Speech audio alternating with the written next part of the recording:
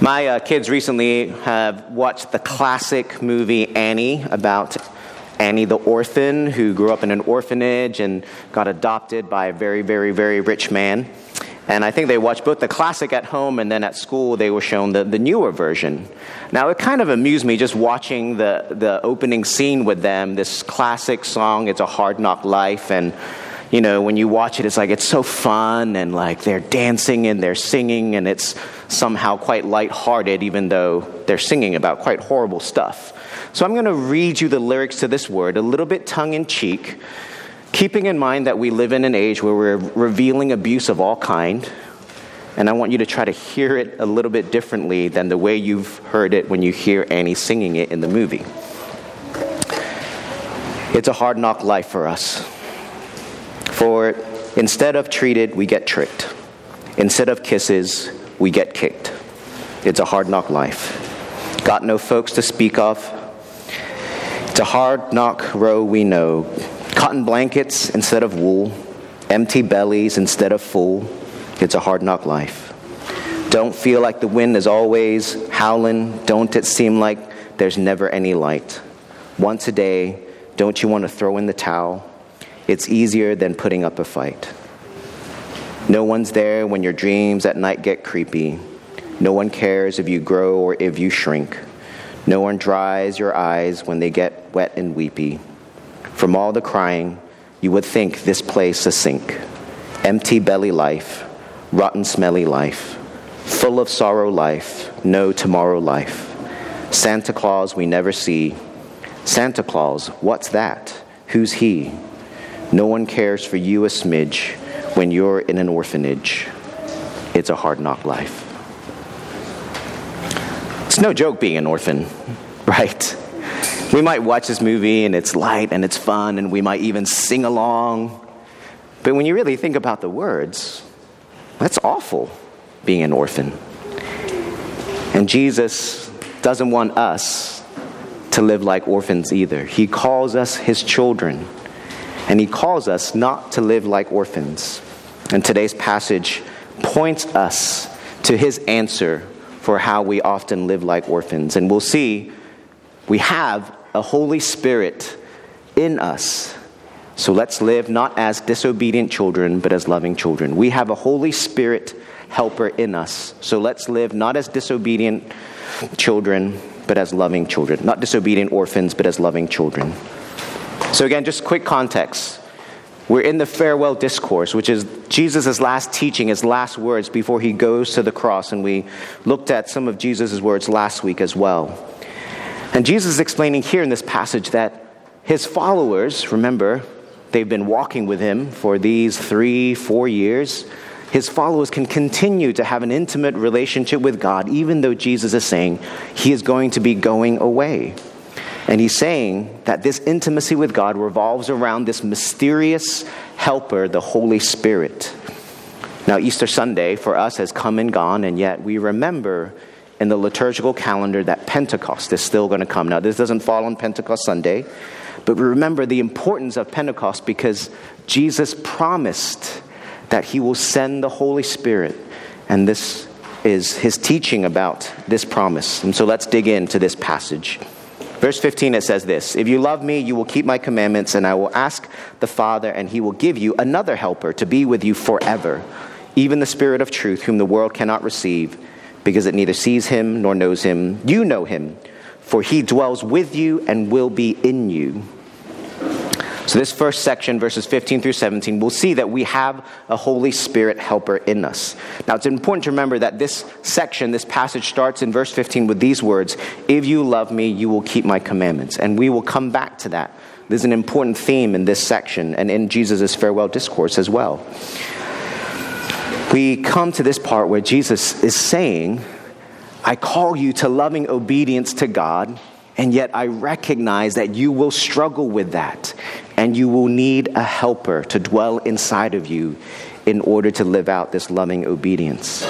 Now, the Trinity is something we read at this church every week as we confess and profess our faith. The Nicene Creed today, we go through the Trinity, the Father, the Son, and the Holy Spirit. And so we know it to be an orthodox and ancient belief of the Christian church that God is three persons in one God.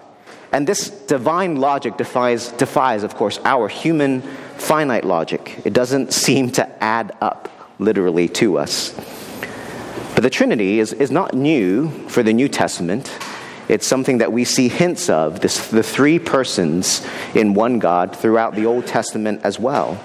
Particularly, we see the Holy Spirit present in the creation account in the very first book of the Bible, where the Holy Spirit is the breath of God who is creating all of creation. We see that the Holy Spirit is the one who brings particular gifts and abilities to the Israelites, like the artisans who created and crafted the tabernacle of God. We see the Holy Spirit come upon Samson and other judges to bring strength and ability to deliver God's people from their enemies. We see also the Holy Spirit coming to speak through prophets, to bring the word of God to his people. So we see clear examples, the Spirit of God, of the Holy Spirit in the Old Testament, and then expanded and clarified so much more in the New Testament. And Jesus is trying to teach them and remind them of the importance of the God who is three in one. Now in verse 16, Jesus says something that will be quite shocking to Jewish ears. Because in contrast to the Holy Spirit coming as he pleases to certain events and circumstances and then leaving seemingly, Jesus says this: I will ask the Father and he will give you another helper to be with you forever. This was not the experience of the Israelites in the Old Testament. That was not what was recorded for them in Scripture. The Holy Spirit will be given to God's people forever. This would have been a shock to Jewish ears. Forever. Again, not for specific tasks or events, not for specific circumstances or needs. Forever. And Jesus says that New Testament, New Covenant believers of Jesus will receive another helper. The phrase another helper. So this implies, of course, that Jesus himself is a helper. And we hear the Apostle John teach this in 1 John 2:1. He says, my little children, I am writing these things to you so that you may not sin. But if anyone does sin, we have an advocate with the Father, Jesus Christ, the righteous. So this word advocate here in 1 John 2, it's the same Greek word that is translated helper here in John 14, the chapter that we're looking at today. And so, in fact, when Jesus says his Father will send another helper, he's saying not another in the sense of someone, another of a different kind, but he's saying another of the same kind. The same kind of helper that Jesus is, Jesus will send to his people forever.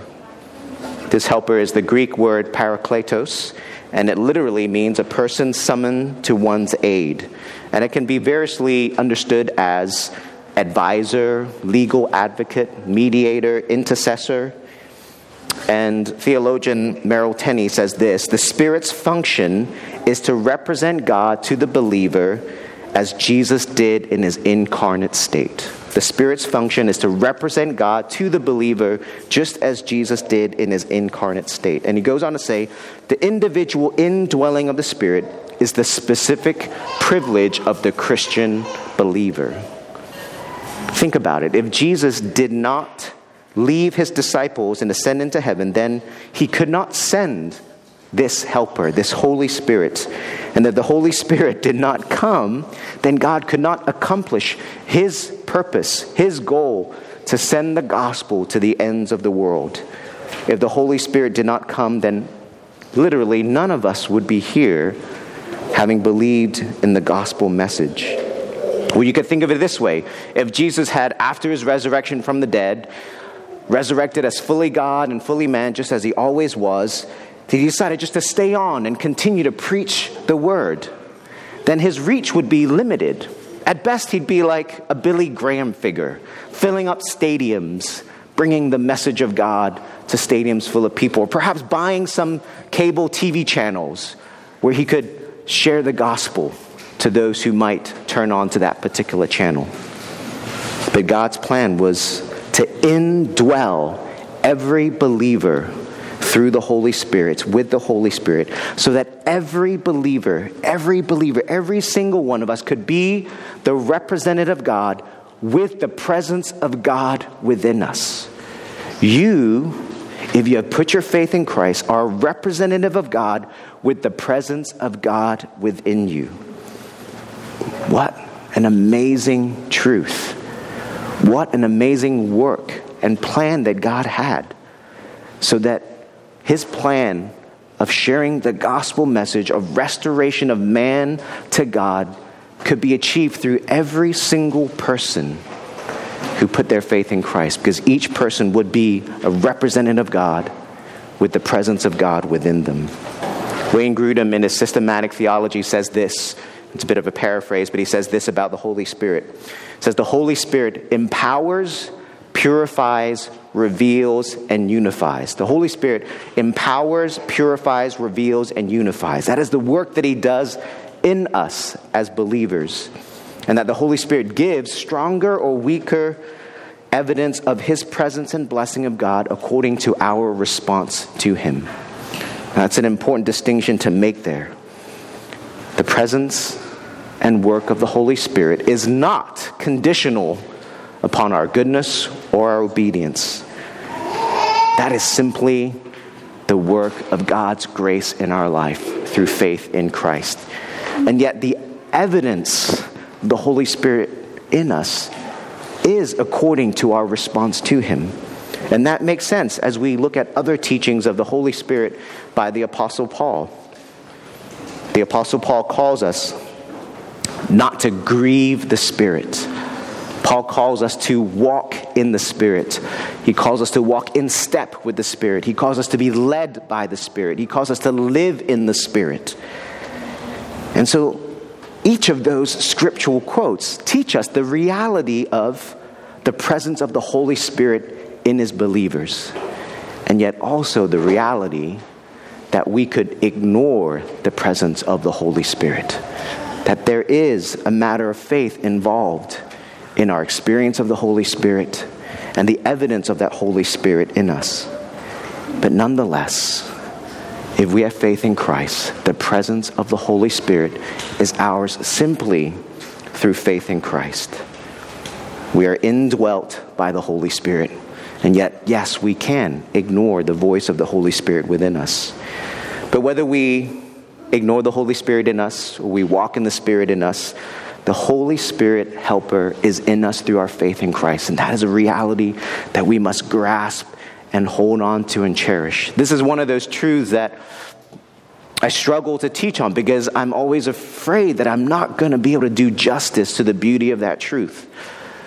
In the church, we have Christians who theologically downplay the Holy Spirit so much that it's almost like the Holy Spirit is not a third person of God as they believe. Or some who focus so much on the external signs of the Holy Spirit that we miss what is true for every believer, that we're indwelt with the Holy Spirit, with the presence of God.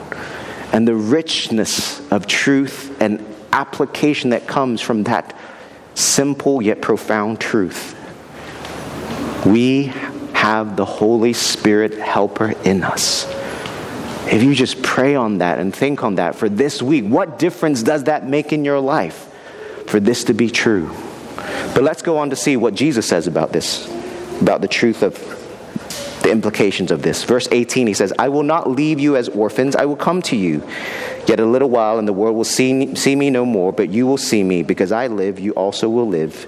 In that day you will know that I am in my Father, and you in me, and I in you. We have a Holy Spirit helper in us, so let's live not as disobedient orphans. Now in this verse here, verse 18, Jesus is referencing his post-resurrection appearances and how in his resurrection his followers will see the power over sin and death that Jesus has, how Jesus is truly divine, how Jesus is truly one with God the Father. But his language also reminds his disciples that he will leave, he will depart, he will go on and ascend to the right hand of God the Father. And that because of that, his followers then and for us now, that we can feel like and think we are orphans in a hostile world. That we can end up living like we are orphans left to fend for ourselves, that God is not with us.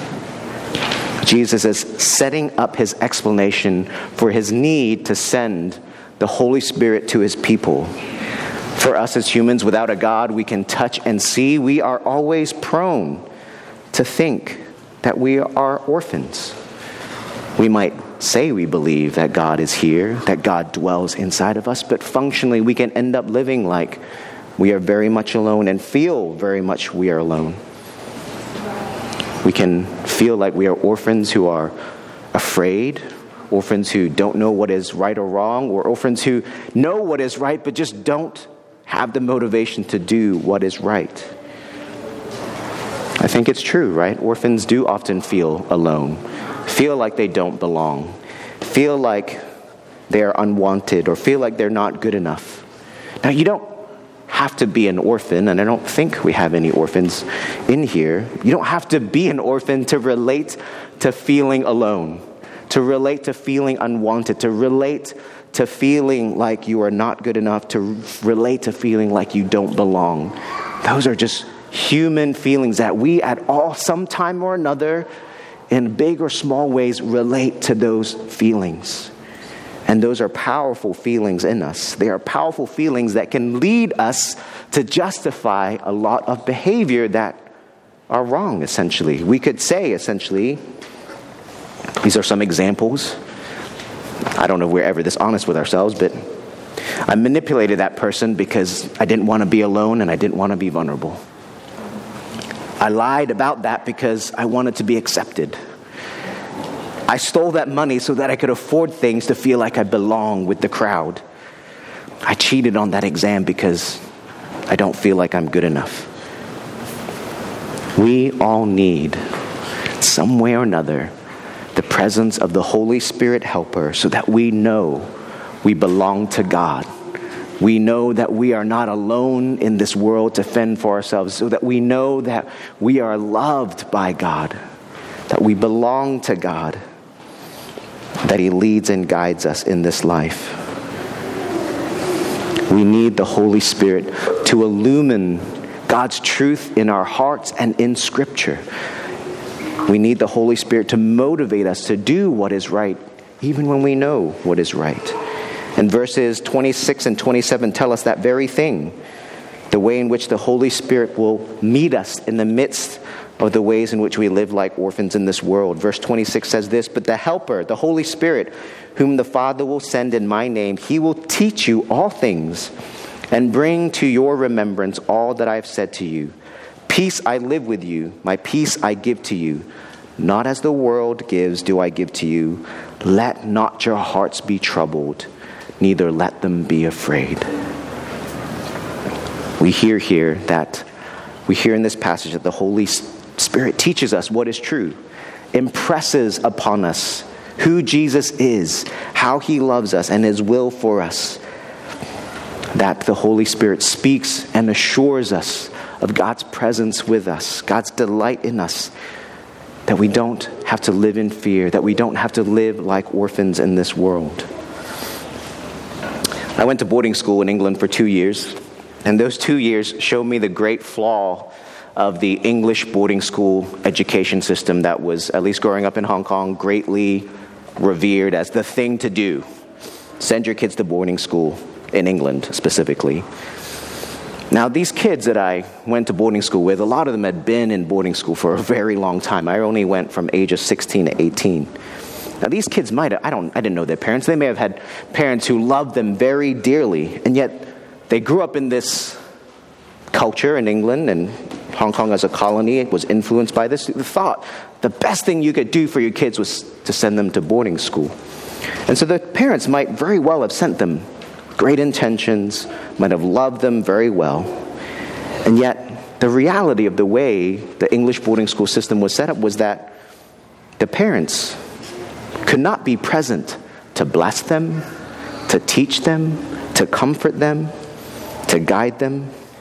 The best the English boarding school system could do was to manage the kids that they had responsibility over. And so in my school, it was one housemaster, one matron, a bunch of upperclassmen monitors, and a whole lot of demerits that you could be given for breaking the rules. It's very hard to build character that way. It's very hard to build loving boys that way. The best case scenario in the English boarding school system is that you keep the boys under control. Just make sure they don't go wild and run away and break stuff and riot.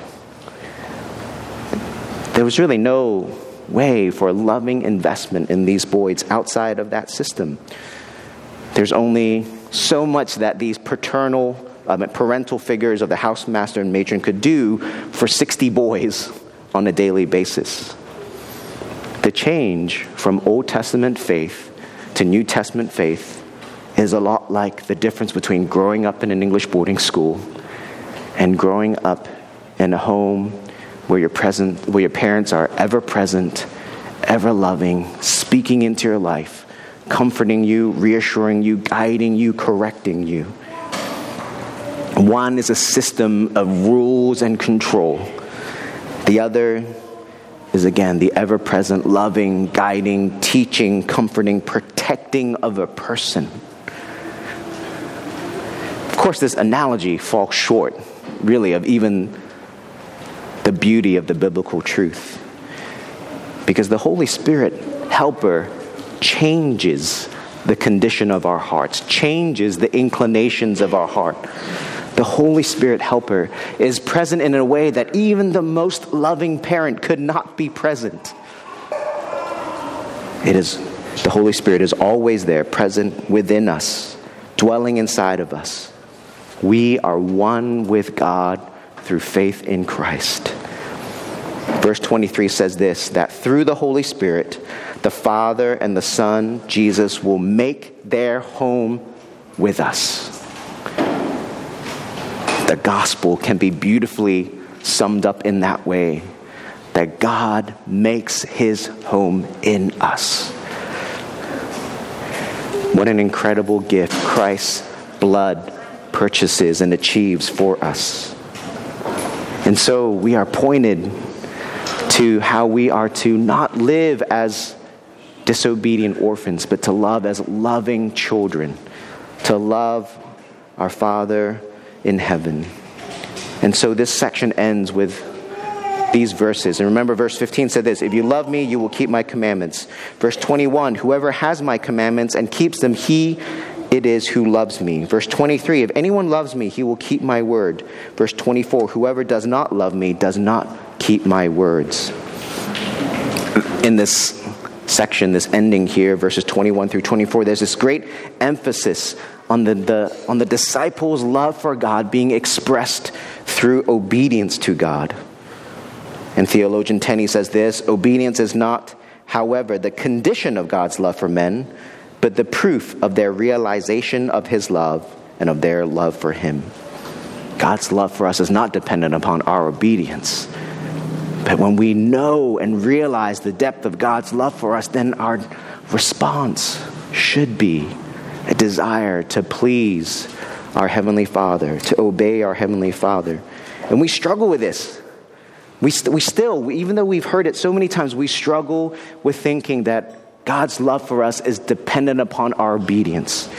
We struggle with thinking that loving God is feeling love for God. We struggle with just having to answer to an authority over us. I watched this documentary recently on Scientology, and I really knew very little about Scientology other than it was a little cuckoo. So I watched this Scientology documentary, and it was fascinating. I would recommend. It's called Going Clear. But what really struck me, given how many people it drew in, I was trying to figure out, what is the appeal of this? It's kind of crazy when you really think about it. I know people can say that about Christians too, and I think the appeal was, there is this appeal of self-exploration rather than answering to a godlike authority and a specific moral code. It's easier for us in our brokenness to say, I'm just going to explore myself, become a better person, but not have to answer to a God and to a moral code. There's an appeal of having self-control because there was a very specific path of attaining higher levels of spirituality. I mean, they show charts of what you're supposed to do in Scientology, and it's crazy, really. It's just crazy to think you could map it out that way and that you'd have to pay for the classes to reach the higher levels. I mean, surely we should be suspicious the moment we have to shell out thousands of dollars. But there was this awful irony in all of that, because the appeal is self-control. The appeal is self-exploration. And the awful irony is that in trying to escape being under the authority of God and the law of God, is that they ended up in a cult that uses and abuses confidential things they shared with people to blackmail them, to scare them. Officially, there is no God authority in Scientology, and yet there very much was a cult-like authority that controlled them and hurt them. And so we look at our Christian faith. God's authority may very well scare the modern person, and they may be very skeptical of it, but the Christian faith is deeply founded on there being a God whose law is good and brings life, and that we need the Holy Spirit to breathe life into our spirit so that we might be able to pursue the life that is represented in God's law. Obedience to God's law does bring life. And we can't achieve it on our own, obedience to that law. It is Christ who has achieved it for us. But when we see how much God loves us, that he would sacrifice his one and only Son so that we might be forgiven and restored to him, then our response should be overflowing love expressed in obedience. And love has to be expressed in obedience because love has to be expressed through goodness and truth. Love cannot be expressed in evil and lies. And we struggle with this as well as humans. We often say, well, as long as I mean well, as long as I have good intentions. Well, if you've ever been around people with a lot of good intentions but never follow through on those good intentions, and you have to relate to them on a regular basis, you know that the good intentions only go so far. And at some point, the lack of good actions to follow the good intentions begins to hurt you. Our good intentions must be followed with good actions, and that is what God calls us to. When we experience that in a human relationship where someone only has good intentions but no good actions, we long for more from them, from that relationship. And God is the same with us. He longs for more than just our good intentions. He longs for our good intentions to be expressed in good actions. Love for God expressed through obedience to God. The reality is, though our love for God may not always translate to obedience to God, we know we can turn again and again to the God who forgives us through Christ and has made a home with us. If we've ever feared that God has turned his face from us, wants to shun us, want to condemn us, remember that what Christ's work does is that it enables the Holy Spirit to live inside of you. It enables God, the Father, the Son, and the Holy Spirit to make a home in you. Christ's blood covers over us, covers over all the ways in which our love falls short of obedience to God. The Holy Spirit empowers, purifies, reveals, unifies us to God.